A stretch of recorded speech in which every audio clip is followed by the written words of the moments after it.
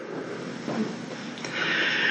Jesus said to his disciples, "Be watchful, be alert. You do not know when the time will come. It is like a man traveling abroad. He leaves home and places his servants in charge, each with his own work, and orders the gatekeeper to be on the watch. Watch, therefore.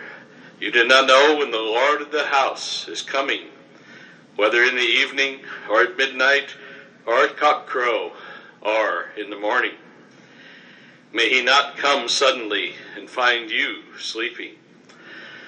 What I say to you, I say to all, watch." The Gospel of the Lord. Praise to you, Lord Jesus Christ.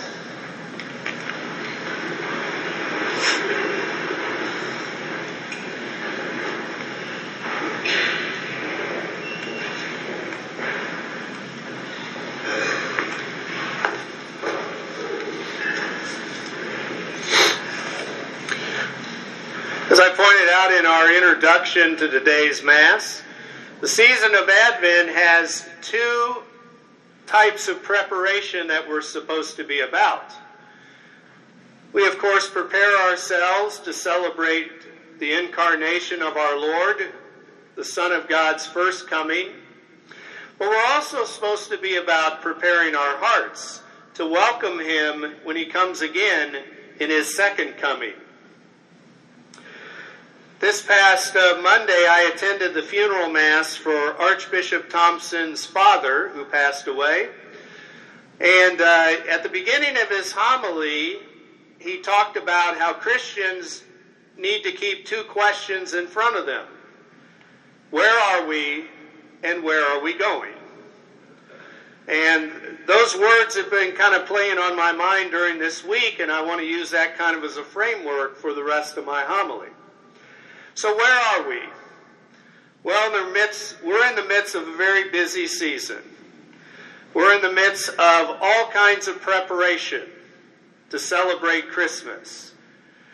We're in the midst of hanging decorations on our houses, decorating trees in our homes, doing Christmas gift shopping and wrapping, maybe baking cookies as well, maybe preparing for office parties.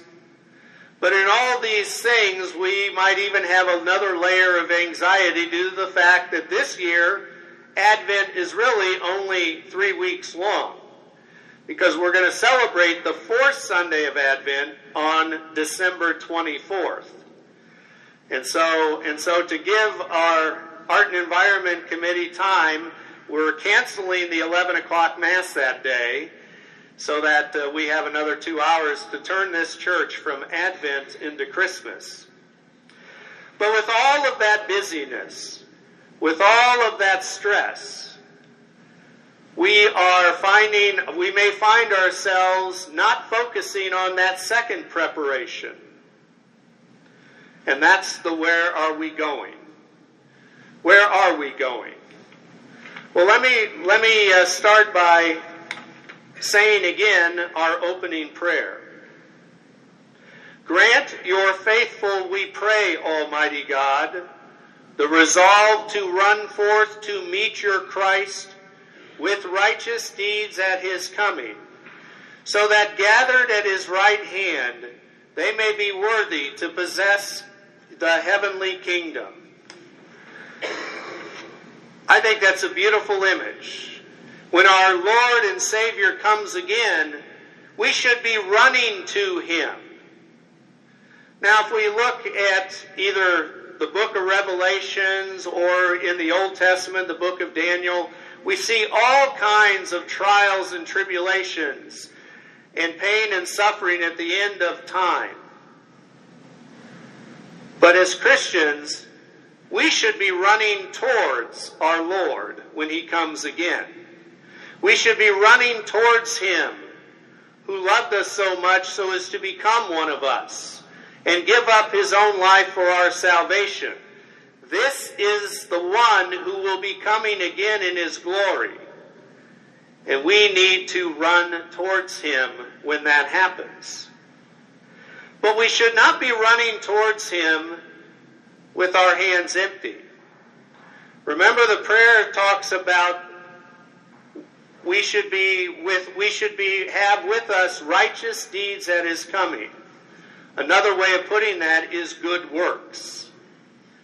We should have plenty of good works throughout our life to accompany us when we go and run to Jesus. So first off, let me talk about those good works. We do not do good works to earn our way into heaven. God is not just like a Santa Claus with his nice list and his naughty list. He doesn't just say, oh, Joe did a nice thing today, we'll put a check mark in this column, but yesterday he was not good, and we're going to put a check mark in the other column.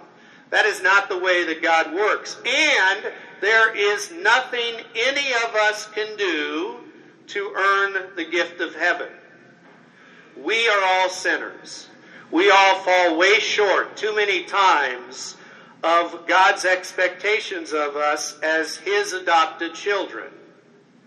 So why do we do good works? Why should they accompany us at his coming?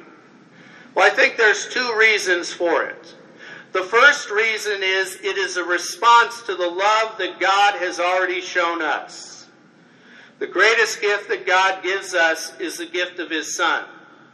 For God so loved the world that he sent his Son, that all who believe in him might not perish but might have eternal life. John 3:16 summarizes really the whole gospel. But in that, it reminds us God loves us. He loved us first. He loved us before we were even born. And so the good works that we do is a way of thanking him for what good he has already done for us.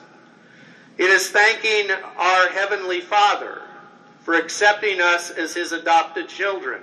It is thanking our Lord and Savior Jesus Christ for being willing to give up his very life for our salvation. And it is thanking the Holy Spirit who took up residence in our hearts at the very moment of our baptism. The good works then mirror God's love for us, albeit imperfectly, but still they show that we understand the gift that he has given us, and we are integrating that gift into our lives. But there's a second reason why we are called to do those good works, those righteous deeds. And that is the fact that we tend to be very self-centered. We tend to want to put ourselves before others and even before our God. And that is the root of all the sin that we do in our life. But we contrast that with the Sacred Heart of Jesus, a heart that is so pure, that is so forgiving, that it is a total selfless love. Jesus loves us. Jesus loves us with a perfect love, with a total love, with a love that can truly change us. We are asked to model our hearts after him.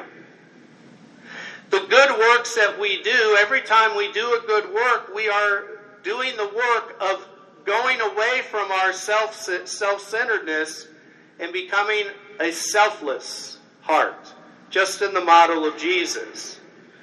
Every time that we reach out to someone in need, we continue to turn our heart to God. Every time we come to worship our God, we turn our heart to God. Every time that we maybe purchase a gift for a child in need, we turn our heart to God. All of these little works, good works, are training our heart to be selfless like Jesus' heart is. To be selfless like our Heavenly Father is hoping all of his children would be. This is why we are called to do good. This is why we are called to take those righteous deeds with us when Jesus comes again and run to our Savior.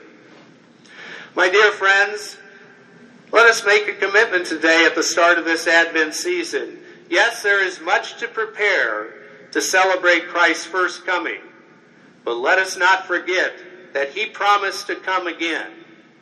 And so let us also continue to do those good works that show that we understand the love he has for us, but also good works that turn our heart away from our own self-centeredness to be a selfless heart, a heart just like Jesus' heart, a heart that God, our Heavenly Father, would expect to find in his children.